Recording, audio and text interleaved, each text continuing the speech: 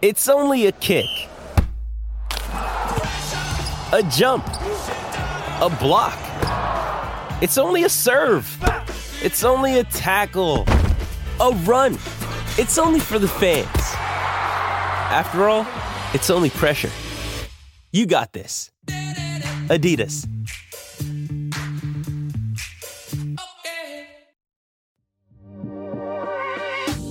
Cheryl Smith writing and rewriting history. First ever national title for Texas Tech. Jonathan Garibay. The boot is away. And it's gone!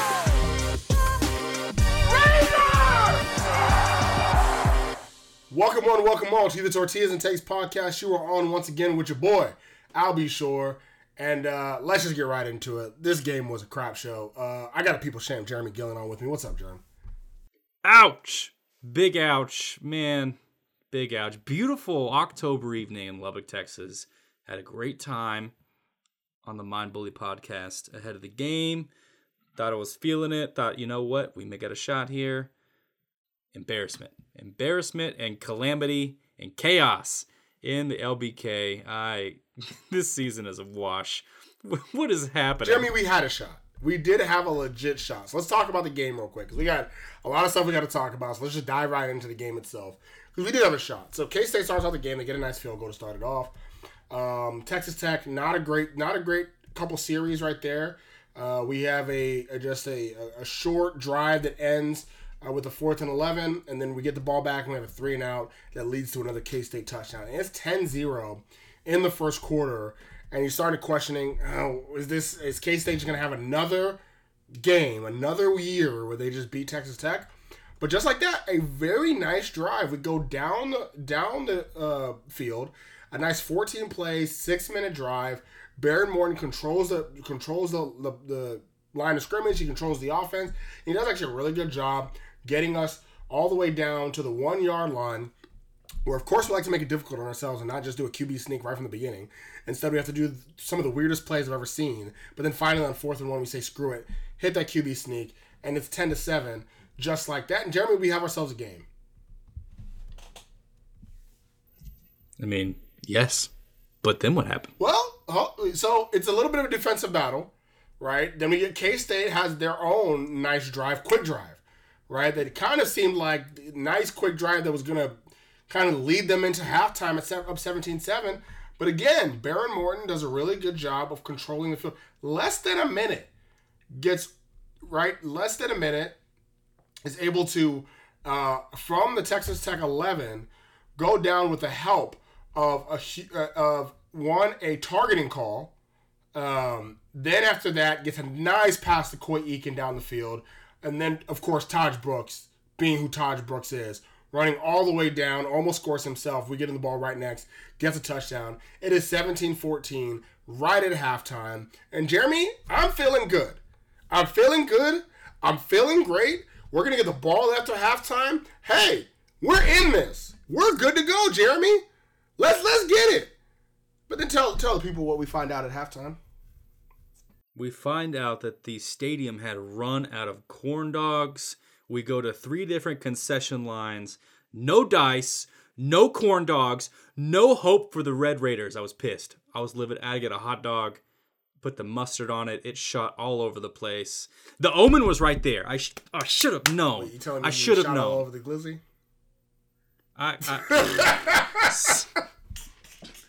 I should have known. We ran out of corn dogs. We ran out of hope. Big pause. Good to see. Everybody was groaning at halftime. You thought it was about your hot dog. It should have been. I was disgusted. So, third quarter, somebody else trots out onto the field. Lo and behold, it's Jake Strong.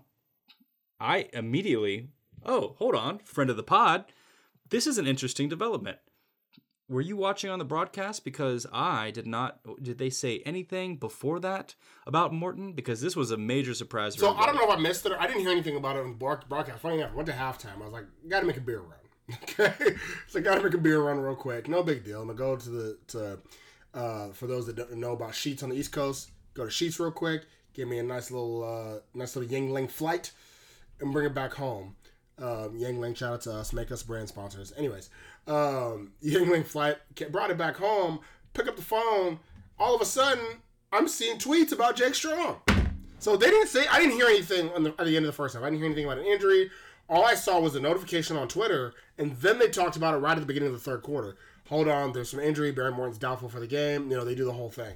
And sure enough, you're right. He trots out there, and the first drive, right, we're pretty run heavy. Taj Brooks, we have a nice completion to Taj Brooks from Jake Strong. 4th and 2 on our own 45. I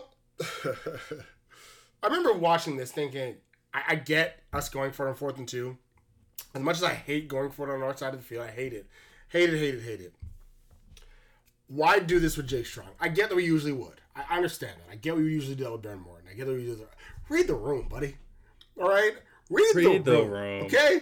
Punt the ball away. Play the field possession game. We're down by 3. We're still in this. Let your defense that have played fairly well and let your running back win the game. I had this thought with 13 minutes to go in the third quarter, Jeremy.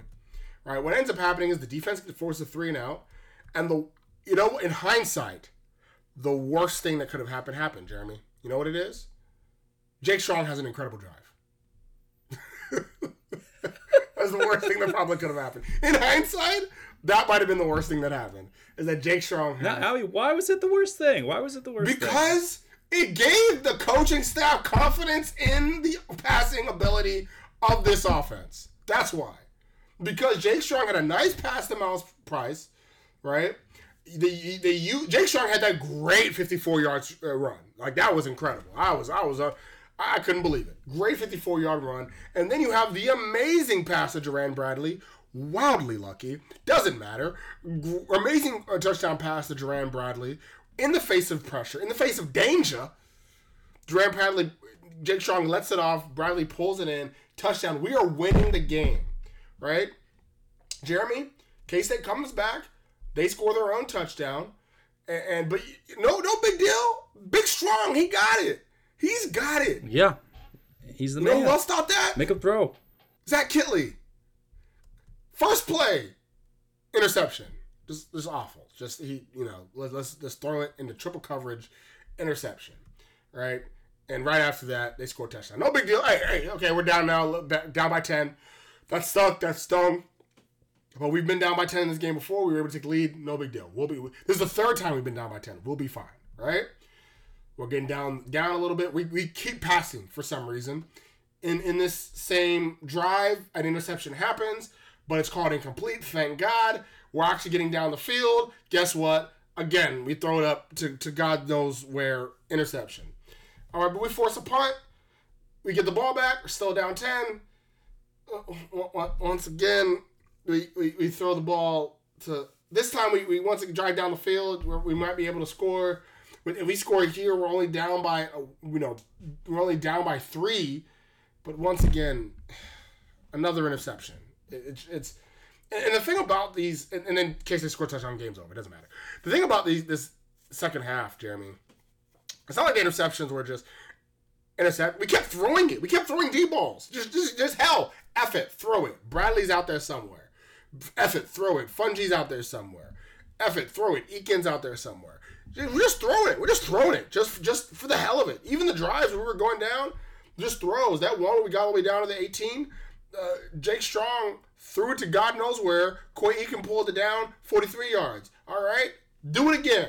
Coy Eakin, 12 yards. All right? Just do it again. See what happens. I saw a coach playing Madden. Yeah, no, it was exactly live. Recommended play. Spamming that Y button. It wasn't even recommended play. Madden wouldn't recommend this. Madden would not recommend this. I played a lot of Madden in my day. Madden would say, "Bro, run a running play. Relax." Yeah. They would say, "Halfback draw, buddy." Yeah. I haven't seen one of those in a while. Dive, man. Hey, halfback power. That's what it would say. Quick slant. He said, nah. Fades. Kenzie in the chat put in 4 verts. I haven't seen it. It wasn't even like a guy playing Madden. It was like a 12-year-old playing Madden against his older brother. Yeah. That's what it looked like. 12-year-old playing Madden against his older brother. His older brother keeps scoring touchdowns and intercepting his ball. He's like, screw it. I don't care. 4 verts again. 4 verts. Go. Oh, my God. Hail Mary time. Just give me your thoughts. That was a complete failure of.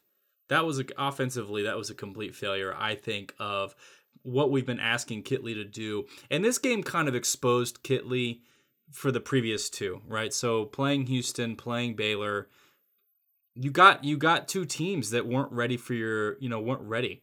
And you decimated them. You did well. You played really complete ball. And so fooled us, made us think, okay, Kitley's figuring it out. He's kind of dialing it in with the team that he's got. Go for it. And you know what? It felt very good at the first quarter a bit tumultuous, but getting kind of into it, getting 2 scores before the half, felt like, okay, no, we're getting into a rhythm, we're doing good. But then you put a new quarterback under center, and all of a sudden, Kitley goes, to hell with the common sense. To hell with the common sense. Let me just do 4 verts. It was, and McGuire addressed kind of the nature of not running it as much in the second half, and I think his answer was bullcrap, because he said that when it works, people like it, and when it doesn't work, people don't like it. I'm like, what the hell does that mean, man? I'm like, you are the only coaching duo in the country right now in a Power 5 program that would go, just keep throwing it with your third string. Not even first game of the year. Throw it. I just don't understand. And Taj was eating against this Kansas State, the supposed great rush defense team. He was still eating. He could still pick up the yardage. He was still breaking the first tackle. He was doing great, and you put him in the stable in the second half, and what happened? You got 3 interceptions. And you let, not necessarily Kansas State, you let Avery Johnson run all over you. Freshman, right? Freshman for Kansas State? Yeah, freshman. Yeah.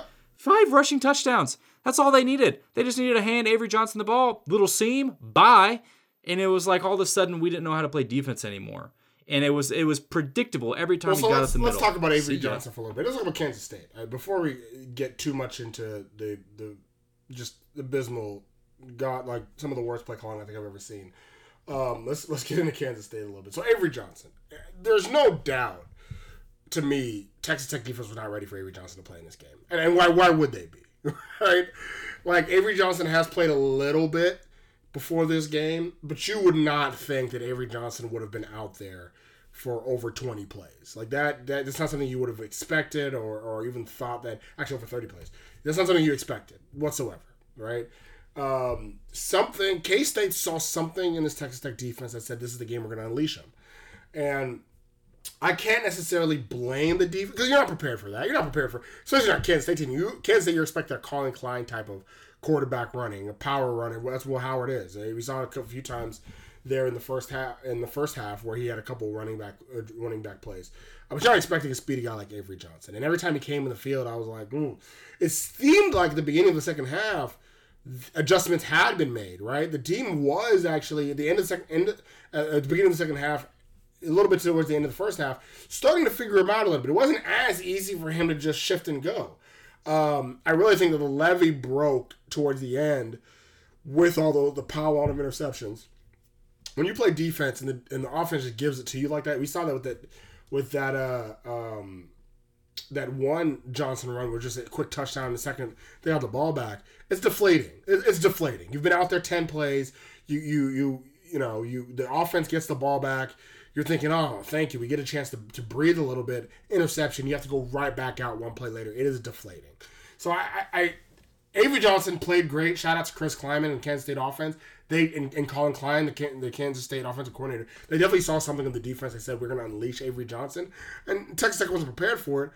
And I don't think many defenses in the country would have been prepared for something like that, to be honest. It's just not something that you even thought was an option, not for the most of the game. And K-State just rolled the hot hand. I don't think, and I know I knew the narrative was going to be there as far as quarterback controversy. I don't think there really is going to be one in Kansas State. But it's just, they saw, Avery Johnson's working. And it's not just he's working with his legs, he's working with his arm too. We went 8 for 9 in the game, right? So we're going to keep him out. We're going to ride the hot hand. But Benson Ott, I thought had a really good game. But again, right when we started to figure Benson Ott out in the second half and do better defensively with him, then the interceptions came. I don't have much Like, I know a lot of people are going to blame the defense on not being able to contain Avery Johnson. I really don't have too much negative to say because it's tough because you got a combination of a new guy that you weren't expecting, kind of bursting on you a little bit, and then right when you kind of sort of seem to figure him out, the offense gives you no wiggle room for any mistakes, and it's just the levee breaks. I mean, it's natural. You see it all the time in football, where offensive mishaps just lead to defensive exhaustion, and that's where I think you kind of saw. I mean, I want to say after every interception, we gave up a touchdown. I mean, one of them was on the 11-yard line. You know, like it's just 2 of the 3 interceptions, a touchdown followed immediately afterwards, right? And so it's tough. It's tough, right? Especially that one. A good example of this is K-State goes on a 9-play drive that leads to a touchdown. You just want a breather, and the very next play, the offense gives an interception. Sure enough, 1 play later, K-State just like that, we're up 21-17. 18 seconds later, Jeremy, we're down 31-21. Yeah, it was such a, and I think that's what it was so frustrating is it was so fast.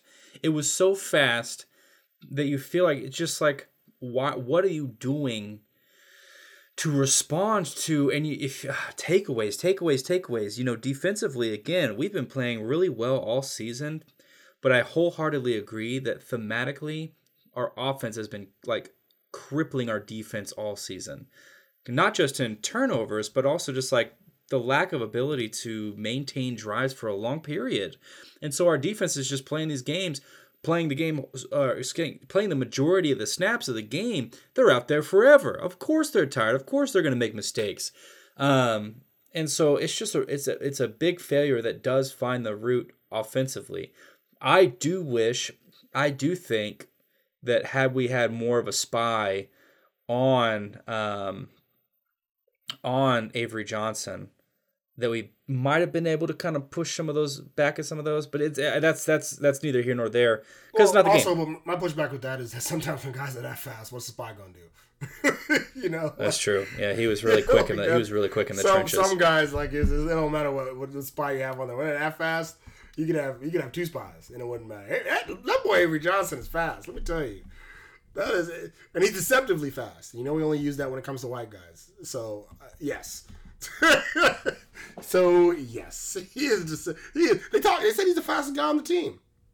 That's wild. Okay, well, then you're in trouble from the get-go. Yeah. Man. So it was just so much bad that felt offensively bad that felt preventable.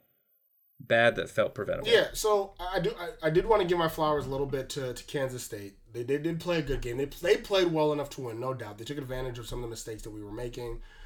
Mentioned those 3 interceptions. Also, not all flowers for the defense.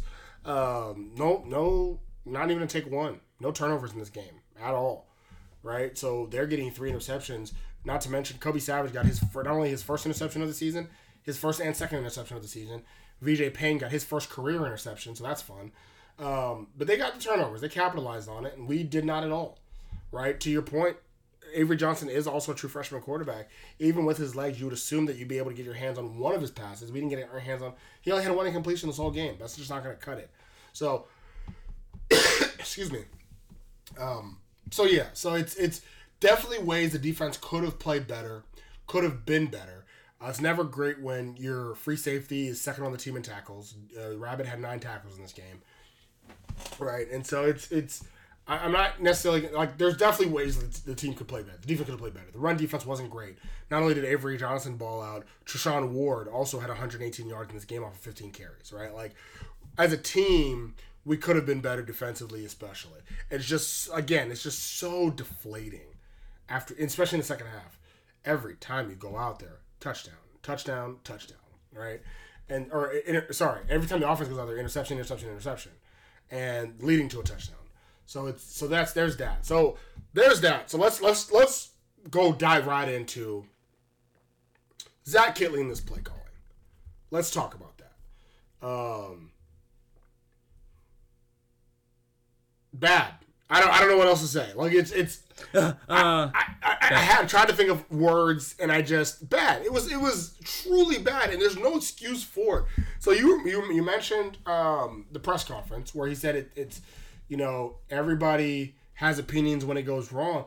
dude, it looked wrong beforehand, right? Like I'm very big on keeping the same opinion before something happens or after something happens as I would before. I don't like to switch it up. Very many times you'll see me tweet something where I said, "Ooh, I thought it was going to be a bad play, but thank God it worked out," or "Ooh, I wouldn't have done that, but it worked." Right? I do that a lot because I'm going to keep that same energy, regardless.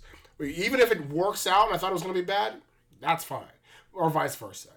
It's not whenever it looks. Things can still look bad. Things can still, even if it works out. Let's say all those interceptions turn into touchdowns. I'd be on the podcast saying right now, "Whew, all of them looked ugly. They could have been intercepted, but they weren't." A good example of this is Baker Mayfield's freshman year. He played against SMU. I was at that game against SMU. It was hot. It was in Dallas. It was all that. Baker Mayfield's stat line looked fantastic, and he played. He scored a lot of touchdowns. He was the birth of Baker Mayfield. I watched that game. A lot of interceptable balls. I wasn't as happy as the rest of Red Raider Nation because I thought, if we weren't playing SMU, there's 3 interceptions in this game, right? This game Jake Strong played was against Kansas State in actual good defense. That's what happens when you have these wild throws and you have these OCs that just want to throw it all the time against a defense. They're cool with that, right? Jake Strong's just not at the point in his development for you to be able to do this. Think of your personnel. Like, we were talking pre-pod as far as there's a fine line between confidence and just being a crazy person. Right? It's one thing to be confident in your third-string quarterback and say, we're not going to switch the game plan. We're going to be confident and we think next man up, he'll be able to perform. But you know what he did. You know what it is. He's an 18-year-old true freshman quarterback. So that's that fine line of confidence between just being a crazy man. You took looking an 18-year-old quarterback in the eye and said, despite what we know, we're not changing anything because we are almost arrogant. I tweeted it before. It's arrogance, actually. The fine line between confidence and arrogance is actually what it's arrogant to say, we know best. We've seen you every day in practice. We know what you're capable of when you're not capable of, but we know best. We're not changing a single thing. Actually, not only are we not changing a single thing, we're going to steer even more into the skid and require more of you than what we asked of Baron Morton. It just made zero sense. It's bad coaching. It's Flat not out. coaching. It's just, I'm flag football. I do this part-time. Just go for it. It's like you're getting paid a substantial amount of money to do one job, and that job is to coordinate your offense. I think I would imagine there's a small or medium-sized group behind me would assume that in coordination and like being a coordinator for a unit, you would identify the strengths and weaknesses of your unit. I would say that a running back with the years of experience and prowess that Taj Brooks has outranks the necessity of having your third string quarterback, who is very young, very inexperienced, in their first start. I would think that there would be some discussion around, okay, we're going to have to pass at some point, but we need to rely on Taj so that Jake has a little less pressure on his back. I would think that. I'm no genius, but I would think that you would go with the guy who has more leadership, who has more experience to kind of take the brunt of the pressure. Because Taj does that. Taj can handle the pressure.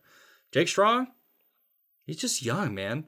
You threw him out there and you said, you know what, let's see what happens. And you lost the game. And you didn't just lose the game. You could have, if we take away those 2 interceptions that became touchdowns, you lose this game by 3. And then the whole narrative is a lot different. It's like, damn, you had your third string quarterback. You were so close. You almost made it happen. We just got unlucky. But now it's like, you had your third string quarterback playing decent and you abused him. And he got forced into 3 interceptions. And then we let Avery Johnson make us look like we've never played defense before in our life. Well, I'll say this. Because of the position you put the defense in. If I was Jake Strong's family, I'd honestly be questioning his decision to go to Texas Tech and play for Tech. To be honest, I don't think we protected Jake Strong whatsoever in this game. I'd be questioning it all. His confidence, how do you even contain confidence at this point as we look forward to BYU where he might be playing again? How do you even have confidence, right? I don't think they protected him at all. This is not how you protect your quarterback whatsoever. That's not putting blind faith in your quarterback isn't protecting your quarterback, right? And so there's that, right? You lose faith of the offense. So as an offensive, how's the running backs, the receivers, the O-line look at this offensive coaching staff like they know what they're doing? We saw Taj Brooks mouth what the F was going on. Right? I didn't see that. What the F is going on? Camera cut right away. But we saw that. And because that's how do you have confidence in the coaching staff when there's no way that you're in the huddle, you hear the play, and you're like, you've got to be kidding me. After 2 interceptions? Really 3. Let's be real. We got bailed out by one of them. It should have been 4 interceptions total.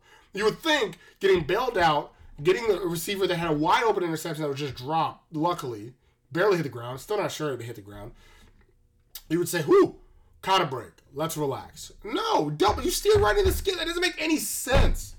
So there's that. You are killing your quarterback's confidence, potentially losing the confidence of the running backs, the receivers, the O-line, your offensive people there, right? Losing the faith of the fan base, the things that you and boosters and people that pay into the program, right? Apparently you haven't lost faith of the head coach for some odd reason, which makes him just as palpable. But it's mind-boggling how you even get to this point. And Jeremy, I do, real quick, I'll let you kind of go back before I get to this next piece right here. What do we say? No Cody Campbell tweet this week. No Cody Campbell tweet this week. No Cody Campbell tweet this week. I don't think you can watch that game and have any silver lining. Outside of the boosters, outside of the whatever, I think that information from Taj Brooks, he's very vocal, and you can imagine, if he's saying it, he's not the only person thinking it.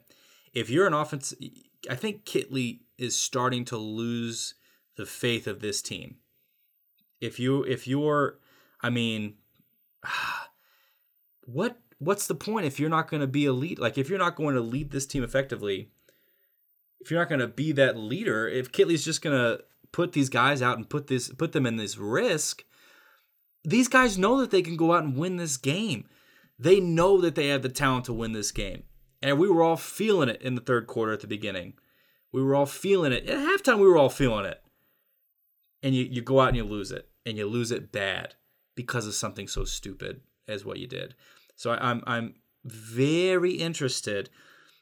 This is really going to, and you said it, is this really going to come down to what kind of professional staff coach is Joey McGuire?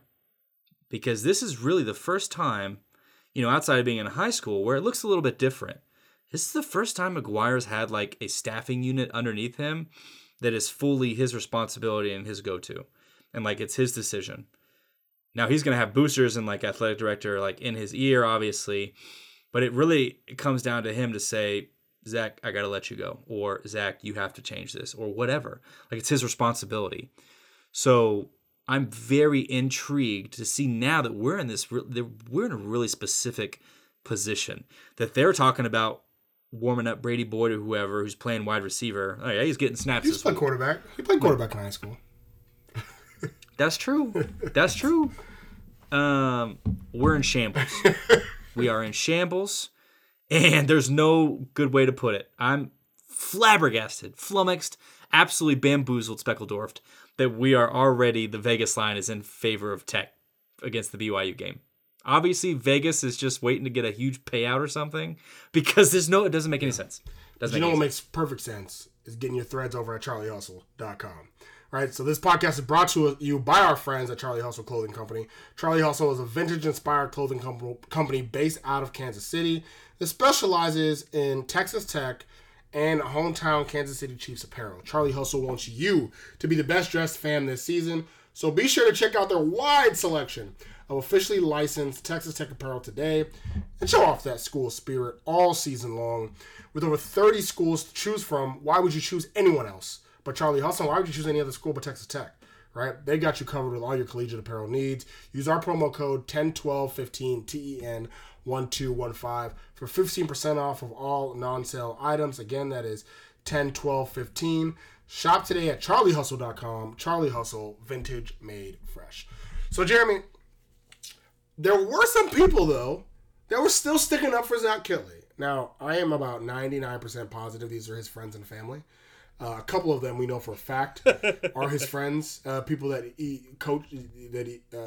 played under him, right? Players that played under him. They're sticking up for his guy, their guy, right? There's not actually a single person that I saw that wasn't either lived in Lubbock currently, right, or wasn't a former player that used to play under him. So there were some people, very few people that stuck up for him, but they still stuck up for him. And the common excuses, I always like to hear excuses because a lot of times these excuses can be echo chambers. So it's almost like the same people are talking amongst each other, so they want to spout out the same thing. Okay? But there was 2 excuses that I saw spouted out.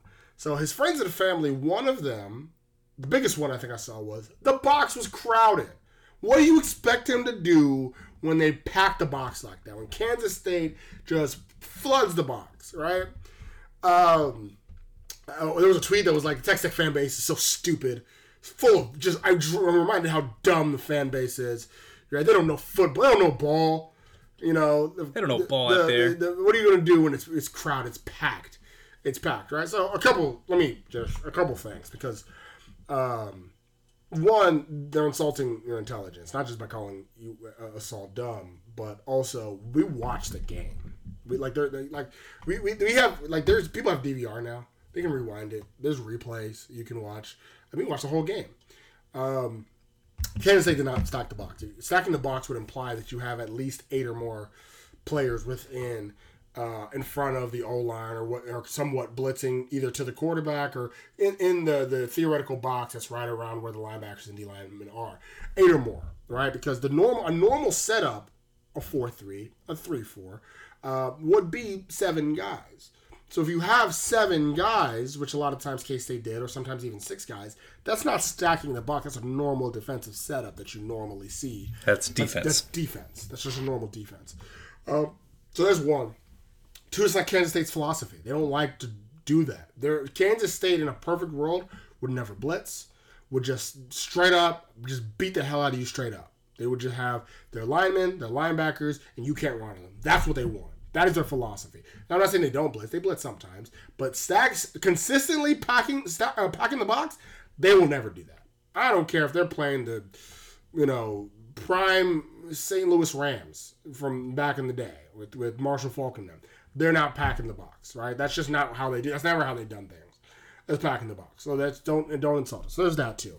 Also, hypothetically speaking, if they were packing the box, how little do you think of your buddy Zach Kittley that he wouldn't be able to come up with plays to attack that box other than deep fade routes? They're almost in. They're like circularly. They're coming back to an insult. Yeah. By trying to defend it. If you ever interviewed somebody and was like, what would you do in a situation where it's packed the box? I'm like, I just throw deep fades every play.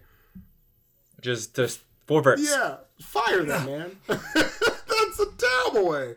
What are we talking about? Also, not only that. So yeah, that's just terrible, right? You're actually better off just running into that packed box a few times to alleviate that pressure than you are just throwing deep.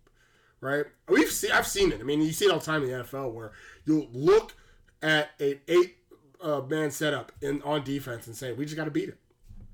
Sometimes you get 2 yards, and you get 3. And you know what? Some. That's football. That's football. You just got to beat it, right? But if you feel like your buddy is just, hey, man, they packed the box, you got to throw verts. You got to just throw deep ball fades, right? So there's that. Also, going back to the whole they did not pack the box thing, you mean to tell me that you think that they packed the box yet still had 5 secondary people there to catch interceptions? I mean, that's first interception. There was 3 people there around 1 receiver. That's incredible. How does K-State do that? How do they both pack the box and have everybody in coverage? Lightning fast. That's wild. That's crazy. I mean, they're an incredible team right there.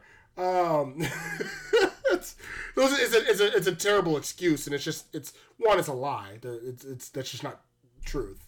It's almost like, if we say this, maybe they'll get off our guys' back. So there's that. And so another excuse that I heard. Now, this wasn't always. Well, hold on. Stack the box, Albie, Jeremy edition. What's the play you're gonna run? Just one play or consistently? Just one. It's just one. It doesn't matter if it's like a first down or whatever. well, if it's one first play, and 10, stack box. What are you gonna do? Stacking the box, I'm running it out. I'm running. You running? I'm running it out. An out route. Yeah, for sure. Thank you. Quick passing play. They're stacking the box. They're trying to blitz me in. I'm running a quick out. Nothing deep. Why would I do it? If they're stacking the box, why the hell would I go deep? It doesn't make sense. Yeah. There's too much time in the backfield. Yeah. I was thinking, even just like a half, just like off the corner run, Yeah. just a Corner run. You can pitch it if you want, if Back shoulder. you're confident. Comeback. Well, comeback shoulder. takes a little bit of time too, but like. Bootleg. I don't know. Literally anything else besides the fade. Yeah. See, I would say an out go just to because number you're not getting anything in the middle and it's a quick passing play, right? And it backs them off for the next play. If I see 8 people in What there, happened with the slants? What happened to slants? We used to kill people with slants. quick back in slant. the It has to be quick though. You gotta get him right in the corner, right before The quick right before slant. he gets Yeah, to the just linebackers. be your guy. We got good receivers. Be your guy. That's your job. Come on. So that was one excuse that we heard. One big excuse was pack box. Another one. Now this wasn't always friends and family. Some people were playing devil's advocate. Was our line's pretty bad. Our O line's bad. And I actually heard this for a couple weeks now that our O line's bad. My question is, are they? So I think on paper our O line's not great. We've had injury problems. We talked about at the beginning of the season that we have depth issues overall. We've had it for the last 2 years. I'm not saying that our O-line is just a world beaters. But I do find it interesting that we rarely complain about the O-line during the game. Most of the time we complain about the O-line, whether it's after the game or during the week, or we're just trying to say that, well, on paper they're not supposed to be so good, so maybe they aren't very good. But I don't remember thinking for the past few weeks that, man, this O-line just can't hack it. Right? We've seen bad O-lines. We saw Baylor's just last week. That is what a bad O-line looks like. Houston's the same thing the week before. Houston, we were talking about pre-pod. Your boy Donnie Smith leads the conference in sacks. Right? Now, some of it's his fault, but a lot of it is not. So those are bad O-lines. So I've heard that as well of, well, he has a bad O-line. They're scared. So they just they think the only way to move it down the field is just chunking it up. Right? Again, terrible. If you have a bad O-line, you think he's going to get, that's just a terrible way of doing things. Screens are a great way to help out your bad O-line, for one. Just going to point that out there. A screen, thought of that? That might work, right? That's another way if you have... Actually, that's the best play. A wide receiver screen, they pack the box. Oh! Wide receiver screen. And we did a couple. Yeah. On the Jake Strong's touchdown drive, we did a couple. Exactly. And they worked. But yeah, so I've heard that also, that his O-line's not very good. I just don't agree. I'm not saying this O-line's world beaters. I don't agree that they've been bad. I think they've been an okay O-line. Right? Their running backs getting 6 yards of carry. They're getting pressure up on the D-line when need be, against bad D-lines especially, but even against K-State, they were okay. Right? K-State wasn't just living in the backfield against either quarterback. So I just don't agree that our O-line has been bad. They're not world beaters. None of them are going to show up on the all Big 12 first or second team, but they've been okay. They've done enough to get the job done, and that's just not an excuse for terrible play calling. It's not. It's... I'm glad that we took the time to debunk these, because I was seeing them pop up and I just thought, I don't understand the energy that people are putting towards defending Kitley when he has been consistently the reason you've lost games. It's the choices that they've made. If there's been the reason we've lost I can't games. anymore. I mean, the last couple weeks I tried giving him his flowers, but again, I gave him his flowers because he had changed what he was doing earlier in the season. Last 2 weeks against Houston and against Baylor was not the same type of play calling we'd seen previously. And it was almost, this to me was his, what do they say? His Mona Lisa, I like to call it the thriller, right? So this is what I always say with me. Like when me and my wife discuss music, I'm always like, what is this person's thriller? What is their like Kanye West thriller is Gold Digger. Everybody knows Gold Digger. That's his most popular. I don't think it's his best song, but his most popular song. That's it there, right? For Taylor Swift, is it Bad Guy? I don't know Taylor Swift's music. Is it? I don't either. I'm white, but I don't know. I'm gonna say, Jerry, come on now. Beyonce would be Single Ladies. That's her most. It's not her best song, but it's her most popular song, right? This magnum opus. That's what I was looking for. Magnum opus. The magnum opus. This to me is his magnum opus. His creme de la creme. His thriller. His Single Ladies. This is his piece de resistance. His beef Wellington. This is it. We've seen some bad play calling. We talked about it last year with Kitley. We thought he was just growing. Earlier this season, we said the same thing, like what's going on, especially against West Virginia. This was it. The second half of this game, is it the worst play calling I've ever seen? For Texas Tech, anyway. I mean, he's still not Iowa offensive coordinator bad. But for Texas Tech, is this the worst offensive play calling I think I've ever seen? Maybe. And we had Neil Brown as an offensive coordinator. Maybe. This might be it. Right? At least Neil Brown just threw screens back and forth. I can take that. Yeah. You knew what you were getting. This is a whole bag of... This is Kitley reaching into a bag of terrible and just kind of like, oh, let's do this. And it's bad. Guess what? It was bad. We should have known he was due for a level of headassery right when we had first and goal at the 2-yard line. And he had 3 of the wackiest plays we'd ever seen until he decided to finally run it in. Or QB sneak it in. That's when we should have known we were in for a long night. He tried to tell us from the very beginning, buckle up, ladies and gentlemen, because you're going to hate me by the end of this. And we should have known, we should have heeded that warning right then and there. Yeah. So I will say, enough on Kitley. How much of this falls on Joey McGuire? Well, that's the question, right? Because if it's Kitley, it is also by degree McGuire, right? Because, I mean, you got to at some point recognize the game is not being called well. And I haven't lost faith in McGuire yet, but Kitley really threatens that, because if McGuire's not doing anything to kind of restrain Kitley or tell Kitley, hey, we need to kind of change it up here and make it happen, then what is he head coach of? Because if Kitley's out here like kind of swinging that thing and just saying, I'm going to do whatever, what I feel is good, and we're just being decimated, and McGuire's not doing anything, then what's his function on the field, right? So I think that this game, this Kansas State game, for me, and the way that McGuire handled the post-game presser, lost me a couple of points of just kind of like, I don't understand what you're doing. I don't understand where this gusto from last season is. I don't understand where this, 60 minutes of us has really kind of lost all punch. It's been like, oh my God, 60 minutes of the other team. Somebody tweeted, he was like, I'm tired of 60 minutes of us. I don't want to, because he was like, I don't want it. No, at the beginning of the season, he said they're going to be tired of 60 minutes of us. And he was like, yo, McGuire, you're right. I am tired of 60 minutes of us. I'm tired. Somebody else said, I know this is a home game, but y'all need to drive Kitley out to LBB and leave him on the tarmac. Oh, man. Good stuff. Excuse me. So, yeah, I think you're either coaching it or you're allowing it to happen. You're either like at the end of the day, and maybe I'm not saying that Joey McGuire needs to be the guy that's listening to every single offensive play call, but you know what the scheme is. You know what the strategy is. You got to talk to Kitley and say, dude, we're not doing this. Just flat. We're not. After the first interception, he just sat him down and said, we're not doing this. We got this guy. We have this guy here. He's very good. One of the best. We were debating pre-pod as far as if he's the best running back in the conference. I think there's a top 3. The question of whether he's better than Devin Neal or Jonathan Brooks, I think, is still up in the air. But I think those are the 3 best running backs in the conference. And that question is there between those 3. So you have a top 3, at worst top 5 running back in the conference. You know what you don't have? A top quarterback. Not only do you have a top quarterback, Jeremy and I looked this up, the 6 worst quarterbacks, according to quarterback rating in the conference, Texas Tech has 3 of them. 3 of the 6 worst quarterbacks that have played in the conference played this year for Texas Tech.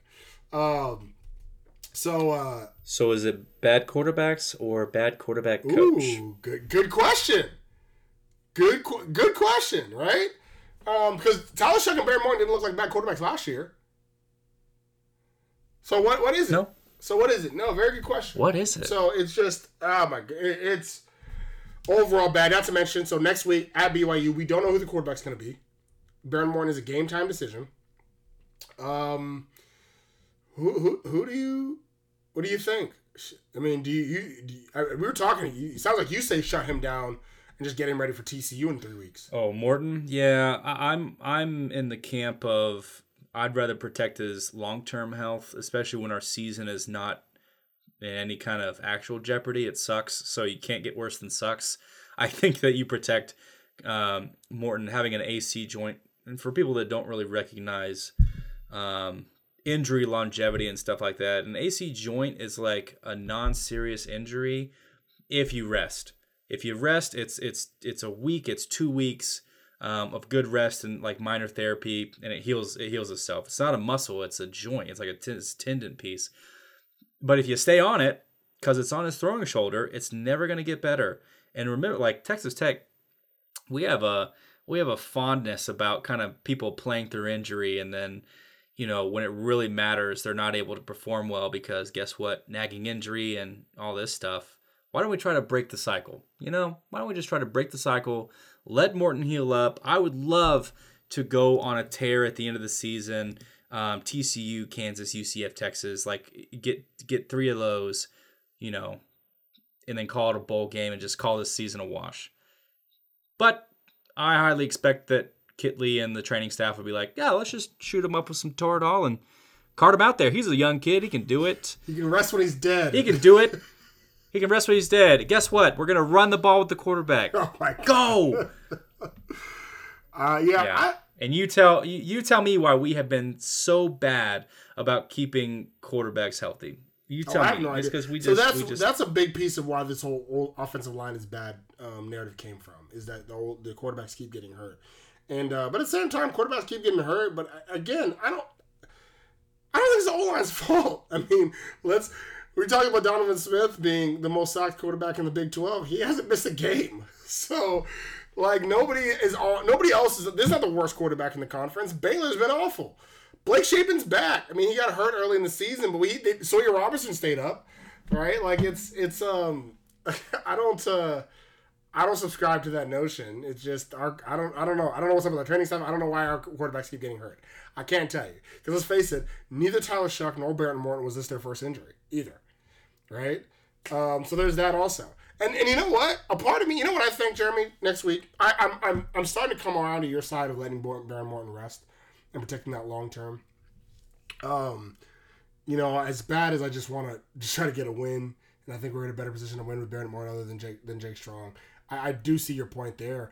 I will say, with Boyd getting reps at quarterback this week, I kind of want to see if we have an Avery Johnson situation. Let's surprise BYU. Let's have Boyd go out there and use his speed a little bit. Right? He can play quarterback. He played quarterback in high school. I'm not saying he has to be the full-time quarterback, but I'm actually okay with this whole 2-quarterback setup with Jake Strong and Brady Boyd if it comes down to that. And we do have a walk-on quarterback also on roster. That also we do still have quarterbacks available. But I like the idea of, you know, and of let's try Brady Boyd and see what happens. Right? Let's pull it Avery Johnson. Let's go. At this point, what the hell could it hurt? What I'm scared of is you have Jake Strong or you have Brady Boyd out there and they're like, you know what? Throw the 50-yard pass. just 4 verts. Yeah, that's what scares me. You know what doesn't scare me, Jeremy? Texas Tech soccer. Yes, that does not scare me. Listen. What a breath of fresh air. Thank God for them. So if you've been under a rock and you just if you hate women, just tell me. But Texas Tech soccer team has been great, right? Because not just great. No, they've been. This is arguments. People can say this is the best Texas Tech soccer team of all time. Mm-hmm. This has been a meteoric season for this team. Unexpected. Last time we had a team this good, we expected it. The Janine Becky team, they were great. They're probably the only other time I can think of where I was like, "Ooh, Texas Tech could win a national championship." But that was coming into the season. It was like, this team could be good. This team was one of the favorites for the Big 12 coming into the season. This year, we were middle of the road. You said we were preseason picked 5th or 6th coming into the season. And this was not necessarily a rebuilding year, but we have a lot of young players, especially up front. Forwards, midfielders. We have a lot of young players, good recruiting class. It'll take us at least a year before we really start making noise, right? That was the idea. That was the thought. Guess what? We don't need that time. Real good team right now. Finishing up the first ever undefeated season at home. At Fort Walker, as it's now being called. at the Walker Soccer Complex. But a very, very good homestand for this team. And this team also hasn't lost yet. So when I say undefeated, I mean they haven't... At home, they went 10-0-0. Didn't lose, didn't tie all season long. On the road, they still haven't lost. Generally, they haven't lost at all. Like, they tied a few games, haven't lost whatsoever. 6th in the country right now. Just incredible. Expect it to move up maybe one more notch before we get to the end of the season. You had this stint where I think it all kind of came together, where it was, is this team who we hope that they are turning out to be? They go to Provo, they play number 7 BYU, top 10 matchup, coming out of that with a draw. Probably the biggest draw that this team has ever had in the history of this program, because BYU is a team that beat up on last year's national championship Cal team, nearly an identical team. So no slouch of a program. Then you come home and you played number 23 TCU, a TCU program who is looking to knock you out, a TCU program that this team has had problems with in the past. You win 1-0. You win the 1-0. Then you go out to Florida, UCF, you tie that 1-1-1. And then you had a lot of chances in that to win. It's okay. Sometimes it just doesn't fall in. Then you come back home for your final home bout against Oklahoma State. You win that 1-0. And now you just have an Iowa State team that's not bad, but they're not great. But you'll have to go up to Ames, Iowa, and at least, make sure you get a tie. Hopefully get a win. But you're looking at an incredible season by this program. Tom Stone, the recruiting he's done in the past 2 years to bring on people, like Ashley Williams, who's become a dominant force up front. Bring on people like Macy Blackburn, who, although has an ACL injury, was an electric defender moving up front to really kind of help out in some key, what the heck are they called? You set up for them and you do them. Free kicks? Yeah, what's that? Yeah, what's that called? Position, whatever. Oh, set pieces. It'll hit me later when it doesn't Key matter. set pieces. Set pieces. Key set piece player. Mahler Straczynski. Awesome. Peyton Parsons from Colorado, kind of a nobody from a place called Valor Christian, has been incredible in the midfield. Excellent recruiting turned excellent play.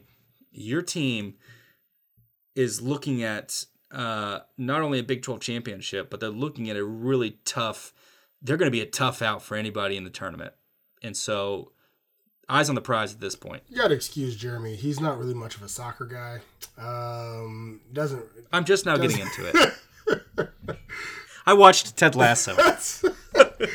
If you know Jeremy, you know that's actually a hilarious joke. He's actually very much of a very big soccer guy, and so it's funny they didn't know set pieces.